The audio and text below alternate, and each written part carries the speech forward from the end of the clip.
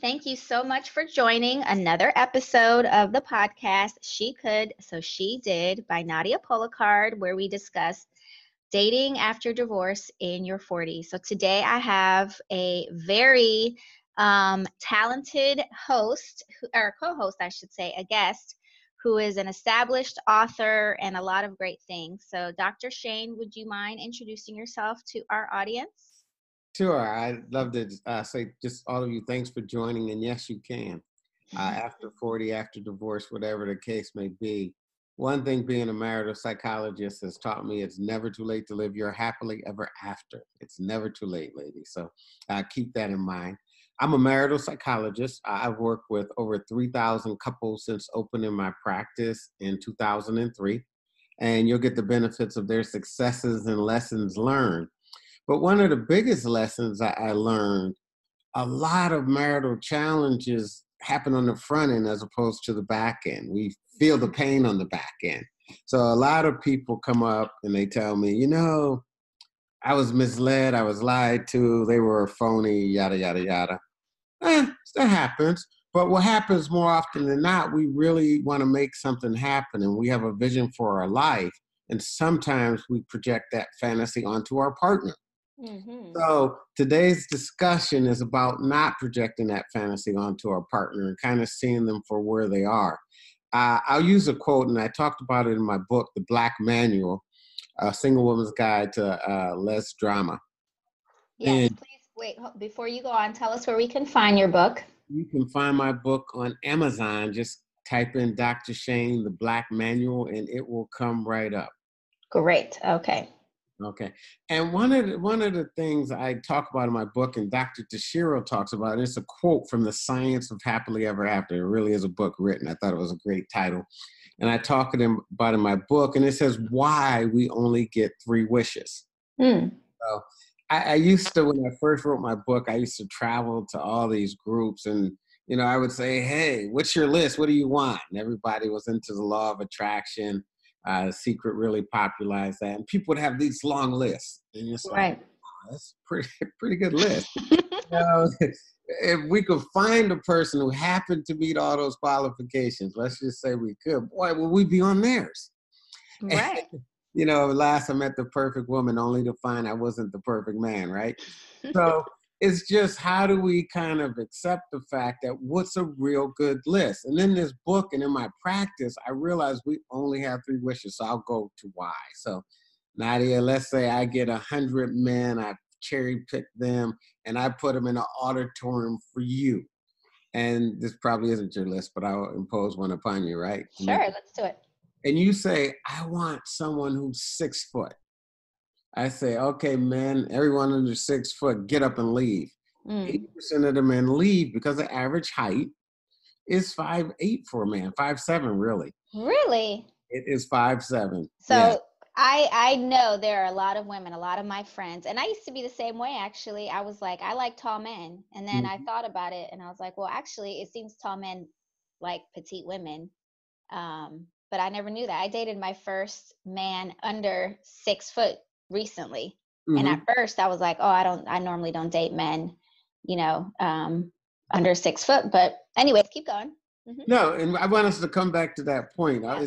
It's called The Grass Is Not Greener. And I'll talk about that in the second part of this, right?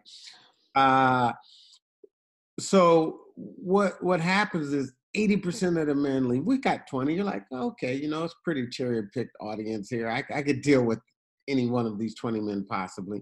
So let's just say you're a pretty successful woman. You say, I want someone that, kind of successful too, 6 figures.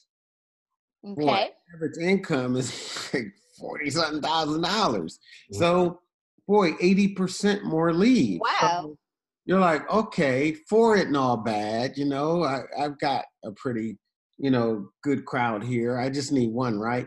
So 60% leave, you got 80% leave, you got 4 men now. And you say, I want someone with a pretty engaging personality. Nadia, you're pretty dynamic. So you want someone who could hold their own, right? Yep. 80% leave. The average person's fairly boring, believe it or not. So you get what I'm saying. And that's why we have to be very, very clear what our list really means, who it eliminates, who it includes where should we be flexible. Now, if for some reason height is just a stickler for you, fine. I had one woman whose height thing was 6'5". I don't know where that, Wow. but she had dated 2 men in her life. And she was with the second one, and he was a rat otherwise, but she just couldn't leave. She said, boy, walking in heels is really important to me. She was 6 foot herself. Mm. And this guy was just textbook bad. I mean, he was a decent guy, but it was just a bad situation, you know. And so I say all of that to say we really have to look at our list and say, what does it mean? Now, some traits overlap with other traits. If someone's spiritual, they're probably also kind. They're probably also other things. So it doesn't mean you can't get what you want, but you got to really decide what you want to be flexible on. I love that. I don't think a lot of women think about, well, I know for myself about traits overlapping. Mm-hmm. So that's a very good point. So like you said, if you want somebody who is church going or spiritual, that might mean that they are kind-hearted, empathetic, sympathetic, all those other qualities that we want. And probably a better listener too. There you go. A lot of women say, boy, I just don't feel you get me. It doesn't like you validate me. So just certain traits, they run together. Got it. Okay. So, so we need to be more realistic. So what are those 3 things that you mentioned that we need to, why the list should only have 3? So guide us on that. It only has 3 from the standpoint of who does it eliminate? Does it eliminate people that are otherwise probably good partners? Boy, I had a woman come in yesterday, and it was a real conversation, and she came in without him. And she's the alpha female, and she does really well. And she even bought her own ring, and which I had a question about, but this guy was a fixer-upper. Okay. And Wait, what do you mean he's a fixer-upper? Like that was his job? No. Or you mean like... There's this saying that goes, you remember back in the 80s where they had the book, I'm Okay, You're Okay? I'm not familiar with that book. What is that it was book? this whole thing about of us both being okay. So her philosophy, and I write about this in my book, is I'm okay, you're not okay, but I can fix you up. So he was a fixer-upper. Okay. So she likes to fix men up. She liked to fix men up. She's the rescuer. Right. But in this particular case, and it was a very dynamic situation because she had actually been in an abusive relationship with someone that was hyper aggressive. This guy actually had a lot of traits that she really liked. And she realized, boy, having this more aggressive testosterone-filled man, she just didn't feel comfortable with. But it doesn't mean he was a good choice. He wasn't a good choice. She thought he'd be a great father. She thought he'd be a great partner. He was extremely coachable. You know, he didn't have the job security he had, but she'd come home and the house was clean. He would have cooked. She had some files need to be organized. They're organized. So he had these traits. So my conversation with her was, can you deal with who he is, though? You know, he's not going to ever be the person that you are in that respect. But given who you are, how hard you roll, how intense you are, he might be the guy that picks up the kids and your kids are well balanced. So we just had this very balanced look at what she chose in a partner. And I said, I just want us to have clear expectations so that you know what you're actually getting, because you're going to have to deal with that. You're going to have to deal with other people's opinions on who he isn't. And we had a real balanced conversation. And she said, you know, given the other traits, I think I can. And she actually was happy. There were some traits she had, she didn't feel none of the alpha males she dated had, and they were just really important to her. So by not having the 6-figure test, you know, which were income dwarfed, not having that test really... Wait, did you say income dwarfed? Her income dwarfed 6 figures. She was doing very well for herself. There were other things that outweighed that to her. Yeah. So it was just looking and saying, okay, for her, that wasn't one of her 3 things.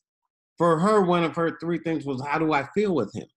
Mm-hmm. Does he make me feel like a woman? Do I trust him? Is he coachable? So she just had a very different list. And I think after 40, a woman who's been married may be more open to that list. At 22 out of college, we all know our list is just kind of different. It's maybe not as realistic. Yes. Got it. So what are your thoughts on that? Because, you know, in your 40s, like you were saying, at this age, most of us are at the peak or approaching the peak of our careers. Mm-hmm. How do you think men feel if they are in a scenario where the woman might be more successful, at least when it just comes to the dollars and the cents, than his mate? You know, I did this series years ago with Dr. Dawn DeLavedade called Female Breadwinners. Okay. And we dealt with it quite a bit. And what I found is that some men can handle it, some men frankly can't. Mm-hmm. But let's talk about the men who can't. There are two Okay. reasons that they can't. One is they're just hopelessly insecure. The other is the things that come with that. You know, boy, I feel emasculated by you. Yes. Real or imagine. So those men are different than the ones that are insecure. I've seen some dynamics where that becomes part of it. Now he has to look and say, maybe my name shouldn't be on the loan for the house because I'm gonna drive the interest rates up, and that's my problem. That's not her problem. So there's no perfect answer, but you know, being emasculated is something that can come with that. And they, as a couple, have to really sit down and strategize around that because it's neither her fault nor his. It's a combination, and figuring out, boy, what's the best way for us to negotiate this difference? Because there's a societal difference, and female breadwinners tend to be a very lonely group from the standpoint that who do you talk to about it? You know, one of the biggest things we found doing that series was none of the women would speak up. Like we never got one woman to volunteer or say anything. Really? We started thinking about it and we realized, and I talked to one of the females, she said, it feels like I'm offline, like I'm betraying my husband. Like I'm I putting can his see that. business out here. So it's just negotiating it. It's just Mhm. really having some conversations. And like I said with the other woman, making sure, boy, are there some assets here that don't appear on the balance sheet, and what do they outweigh or not outweigh? Right. Got it. So, can a relationship, a marriage, you know, whether they're boyfriend and girlfriend, a committed relationship, can it survive in a scenario where the woman is making more and the man is insecure? Insecure, it's difficult. Not Okay. insecure or not made to feel insecure. I mean, there's some men, like I said, that are just insecure and cannot handle it. Yes. There are some women that can't handle a man not being in the breadwinner role. Got it. Just emotionally, we're not wired. I mean, that's not the role we saw. So it's just foreign, but it's not just, it's a national phenomenon. So in 1960, 10% of all earners were female breadwinners, top earners. Wow. And 19, 1960. That's surprising. in 1980, that number had risen to 20%. Okay. We're currently at 40%. But in the African American household, we're at 60%. So 60%. Wow. Wait a minute. In the African American household, 60% of those households has a female breadwinner. 60%. I deal with it all Wow, the time. that's an amazing statistic. It's amazing, but it's workable. And I'll give you an example where it actually worked really well, too. So it's not just us, though. It's a national phenomenon. They're dealing Mhm. with in Europe. They're dealing with all over the country. So it's new to us all. So there's no manual on what to do. But I had one woman, she was dating this gentleman, and she was divorced. He was divorced. They were over 40. And she had done really well. She was a Yes. VP at a company. And she was dating this guy who was a handyman. Totally loved everything about him. And she says, why haven't you become a contractor? He Hmm. says, no, I don't have the capital. I'm not bonded, yada, yada, yada. He had these reasons. She says, I'll tell you what.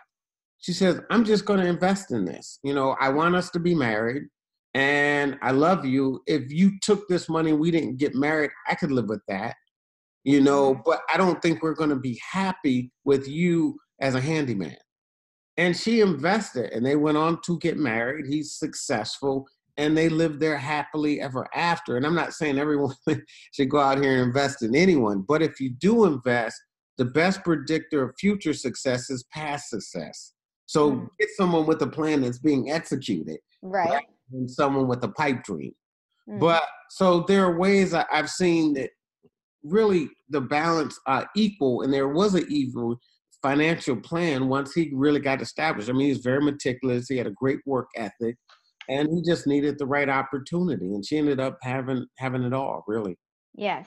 You know what? I think that's a very good point that you mentioned. I think for me personally, I'm looking at those sort of qualities. Like I'm okay if I'm the breadwinner for a minute. Like I just need to see that he has the ability to, maybe increase or expand his business or maybe get some additional skills or training where the roles can be reversed. Because honestly, and I just talked about this in a previous podcast with Grace and Marshall, that I would not feel comfortable if I'm the one that is going out and, bringing home the bacon, so to speak. I would prefer that the man do that. And I just feel like that would allow me to, do the more domestic qualities.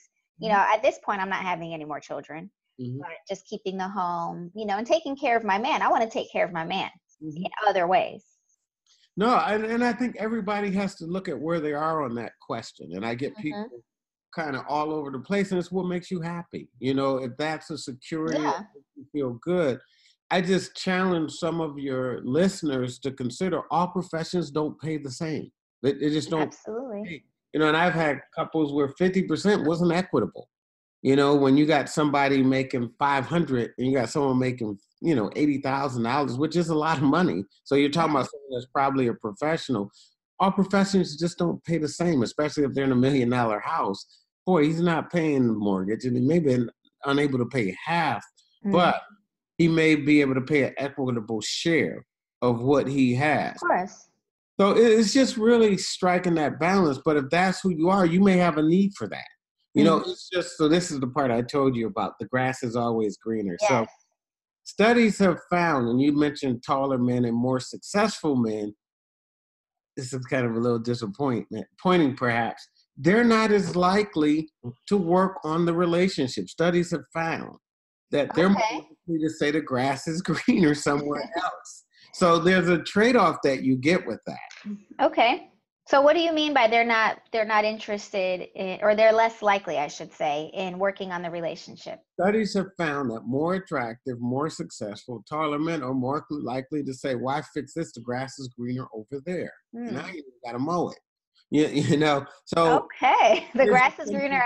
I don't have to mow it. So basically they'll find a woman that's willing to maybe tolerate whatever the issues are. Precisely, and maybe not as invested in working on the relationship. Yes. So it's interesting. Like when I walk to my lobby and I see a very beautiful couple, I'm like, okay, this is going to be a long hour. And people are always shocked by that. You say what? It's going to be a long hour. Okay, let's go. Let's hear it. People are always shocked by that observation, but I've just come to find in my experience, like I said, I work with over 3,000 couples. Marriage isn't about being catered to. Marriage is about catering to the other person. Yes, marriage is about catering. So taking care of the other person, putting their needs first. Yes, identifying their needs, not being as self-focused. And I find that they're just not as good at that. So you talked about traits. What's one of the traits that we should have in a partner is friendship. Yes. When I first started my practice, people would say, well, what's the it factor? And I, of course, had no clue. I thought these beautiful couples were the it factor, right? Because they looked so amazing. And in DC, I get a lot of high-powered couples because I have a cash practice, so that comes. And I thought it was, and I came to realize if you had like 3 or 4 horses in a race, who would win, place, or show, right? You got friendship, you got physical attraction and or sex. Financial, boy, money's good. Spirituality or values, right? I find friendship always finishes first. And the reason I say that is because they find their way back to each other. Friends say, sit down. Okay, tell me what's really the problem. Let me try and figure that need out and how I could best meet it. So people think, but what about romantic love? And I think romantic love is great. And I think that connection is definitely a glue. But love tends to be a more fickle emotion. People fall in and out of love all the time. So it tends to be more fickle. And so money. Studies have found that if you go from 40 to 80, money makes a big difference. If you go from 80 to 120, it makes less of a difference. If you go from 120 to 160, it's negligible difference. Yes. It becomes diminishing returns as you make more money. So that's not it. Mm. Spirituality, commitment to vows, they will definitely keep couples in there, but are they going to be happy may become an issue. So friendship finishes first, and that should be on everybody's list. Yes. I am loving this conversation. I think you're really touching on a lot of the root issues in relationships, like you were saying early on, obviously, that develop in marriages, the issues that develop in marriages. So I totally agree. Friendship first. So one of the things I've learned in my experience, I always share that, I've been recently single for the last 3 years. I'm divorced now, 42 years old. And when I'm dating, I'm looking for someone who I can be a friend with and who I can have a good time with. And I am putting less and less emphasis on things that I thought were important to me when I was 19, which is when I met my husband, my former husband. So one of the things, my list was very similar to what you said. Again, I was 19 years old. I was looking for a good looking man, a tall man, athletic build. At that point, I was looking for someone with the potential to be successful. So I was looking for somebody who was career driven. Today, at the age of 42, looks are less important to me. Like, in fact, if I see a man who, looks like a GQ model, a Morris Chestnut, I'm running the other way. Mm-hmm. I'm like, I see, like, I don't know if I have PTSD or what, but what you described earlier about when you see a good looking couple in your lobby, we were that good looking couple. We used to get people come up to us all the time. You are a beautiful couple, or you have a beautiful family. I mean, to the point where we actually were models. Our entire family modeled for big brands, and we had such a great time. Yeah. And on the outside, things looked great. But I really feel like one of the things that we no longer had towards the end of the marriage, we were not friends. We were not friends. Yeah, and that's common. It's and I get what you're saying, and I think it's very wise of you to recognize that and maybe prioritize that over some of the other things. I was out and I ran into a client, and she was with a group of her friends, and I said hi, da da da da da, and we're talking. She said, "Can you believe he called me a 7? He called me a 7," and everybody looks at me like I'm the biggest jerk in the world. And I said, "Excuse me, could you tell him the context about which that says it's 7?" And so she gets quiet and she says, "Well, I'll let you tell him." I say, "Okay."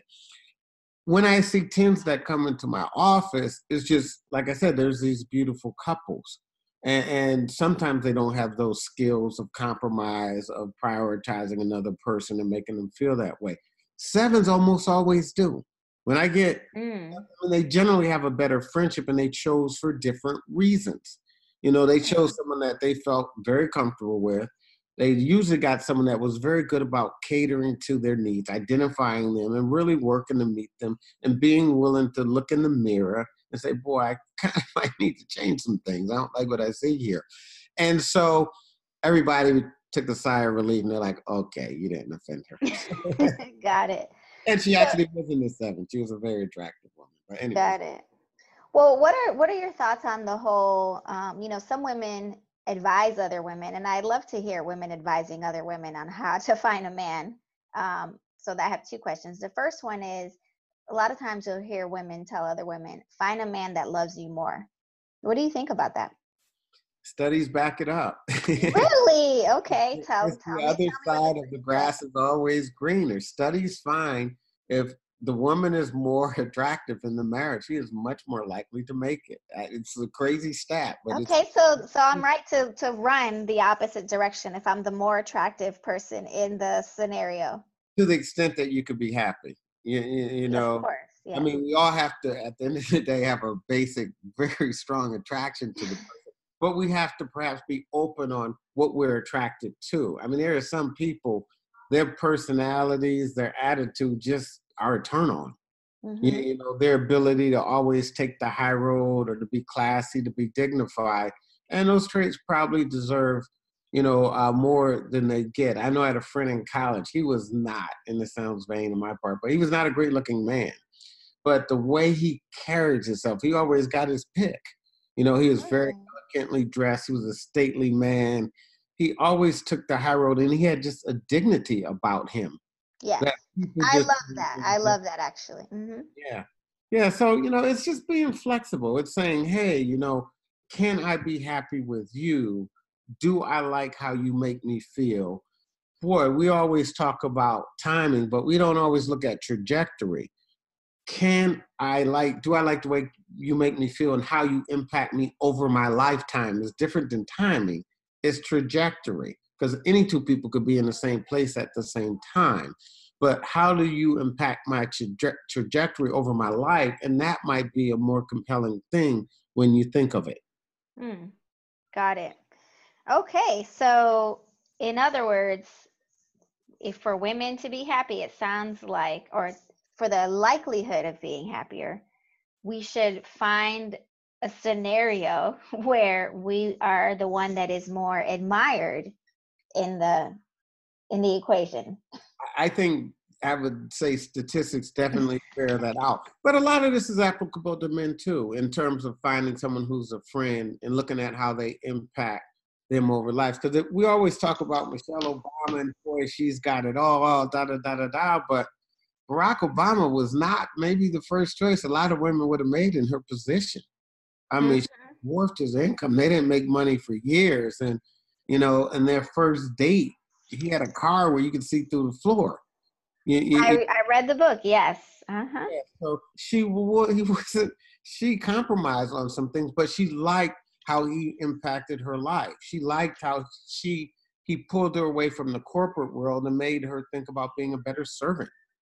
And that just became more important to her. So that's what I talk about when I talk about trajectory.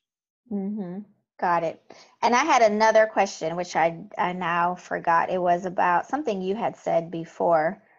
But okay, so we have our 3 lists, right? So if you had to identify the 3 most, or the 3 items that should be the priority on our list, if you had to identify what those 3 were, what would they be?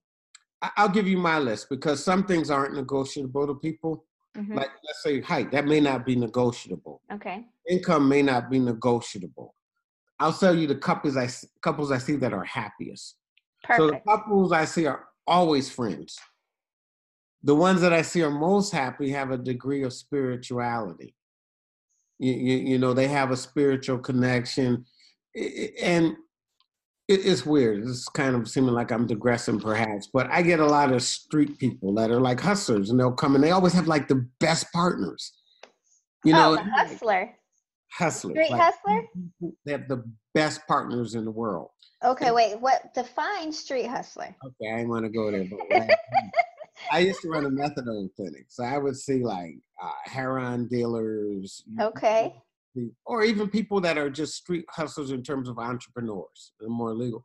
They have the best partners, because one of the things they've learned that I think is important, they don't trust people, they trust their nature.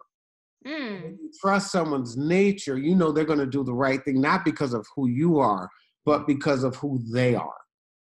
And it's just something I learned from them. And they get these very conscientious partners that they don't have to worry about. Now, the challenge is they're out doing craziness, but it doesn't mean we can't learn from them. How do people treat others? What do they do when things are great? What do they do when they're alone? And that character conscientiousness issue is a big predictor of success. So, and I'll give everybody an X factor, because we all have our pet peeve, right? Whatever that may be. And I don't think people should compromise. Everybody can't be with a man that doesn't make under X amount of dollars. Everybody can't be with a man that's not attractive or too attractive, because they just don't feel comfortable with that. So we all have our X factor. So those would be my list. Okay, so but the only thing I got was spiritual, and then what were the other 3? Spiritual friend. Spiritual friends, and spiritual is part of trusting their nature. Like, who are they without you? Okay. Are rolled into one, and I give everybody like an X factor. And then the 4th one. So if we had a 4th, it'd be the X factor. It'd be the X factor, yes. Okay. All right. So basically we need to find Jay-Z. uh, I don't know he fits that quite though, to be Well, honest. he's a street hustler. I He think seems like he cares about people. I mean, look at all those things he's done in the African American community, right? I think Jay-Z is going to be better at finding a partner than the person who finds Jay-Z. And I'm not, it's no slight to Jay-Z, but you look at Beyonce, she's pretty Well, that scandal-free. she's scandal free, and then I would, argue she's the more attractive one in the scenario. Definitely the So more Beyonce got it, and then she's always talking about how they're friends. precisely. And then they over trajectory. I think they've had an amazing impact on each other's life. So you're taking it to the next level. We could go with that. So we all need to be Beyonce and find us a Jay-Z. Right, but not Beyonce because she's a performer, not Beyonce because she's Right. extraordinarily this, but she just made a good decision for her. Got it. Okay, I can get with that. So we just need to do our best to be the Beyonce, There we or go. I would say even the Michelle. I like. Yeah. I mean, although I think some people might say, President Obama was the more attractive one in that scenario. Yeah, depending on your gender. I personally think she's more attractive, but I get you. Or your preference. You can't say gender. There you go. Depending on your preference. All right. So my last question to you is, it's a simple one, I hope. But what do you think, or on a first date, I should say, who pays? I'm old-fashioned.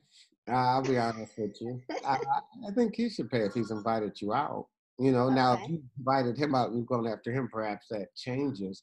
But I'm just old-fashioned in that way. But what's the psychology? What's the research say? What if the woman pays half?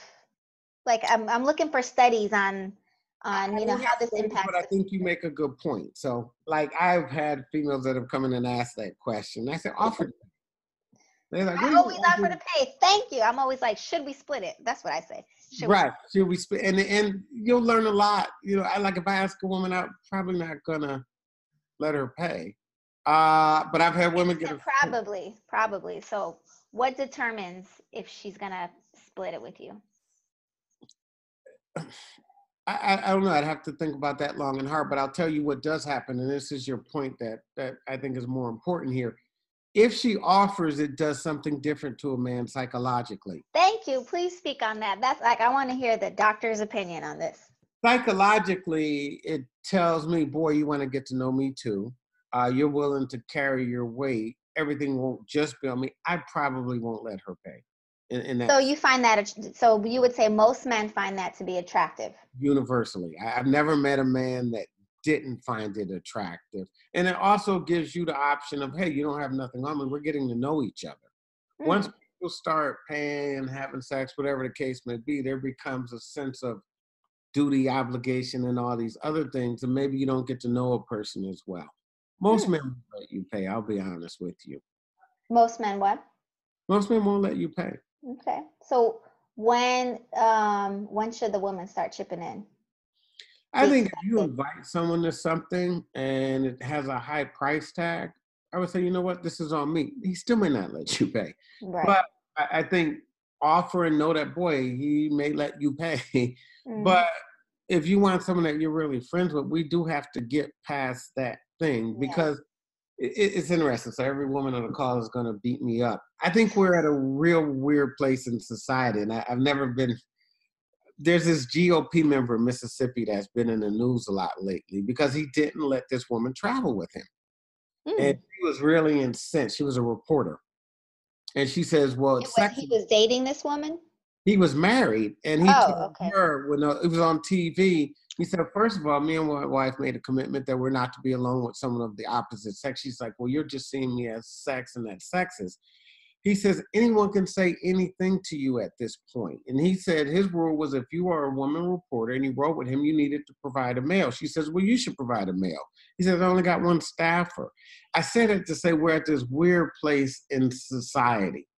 I was speaking at a Stanford alumni, not that I went there, but they had hired me out to be a speaker at one of their alumni conventions. And I said the term female breadwinner. And everybody looked at me like, how dare you say female? And I I'm old, okay, old school perhaps, but I didn't get it. I mean, honestly, I grew up, it was male, female, there was no controversy about that. I do get their point that, hey, female has been associated with some negative things. So I'm not going to just miss it. I just didn't get it in that moment. Mm-hmm. And I think we're at this place in society where the rules are more confusing sometimes than helpful. Yes. You Okay. know, Mm-hmm. Awesome. Well, this has been a great conversation. Tell us again the name of your book. You've written one book? I've written one book. Okay, tell us the name, where we can find it, and who you are, where we can find you on social media. I am Dr. Shane. I'm a marital psychologist. You could look me up at African American Marriage Counseling. African American Marriage Counseling. My book is The Black Manual. The Black Manual: Less Drama, More Love, A Single Woman's Guide to Happiness. And you can find that at Amazon. Love it. Well, thank you very much, Dr. Shane. So new episodes air every Thursday. So I cannot wait to promote this episode. So many nuggets dropped today. Thank you very much. It was an honor to be here, Nadia. I really appreciate you. Thank you.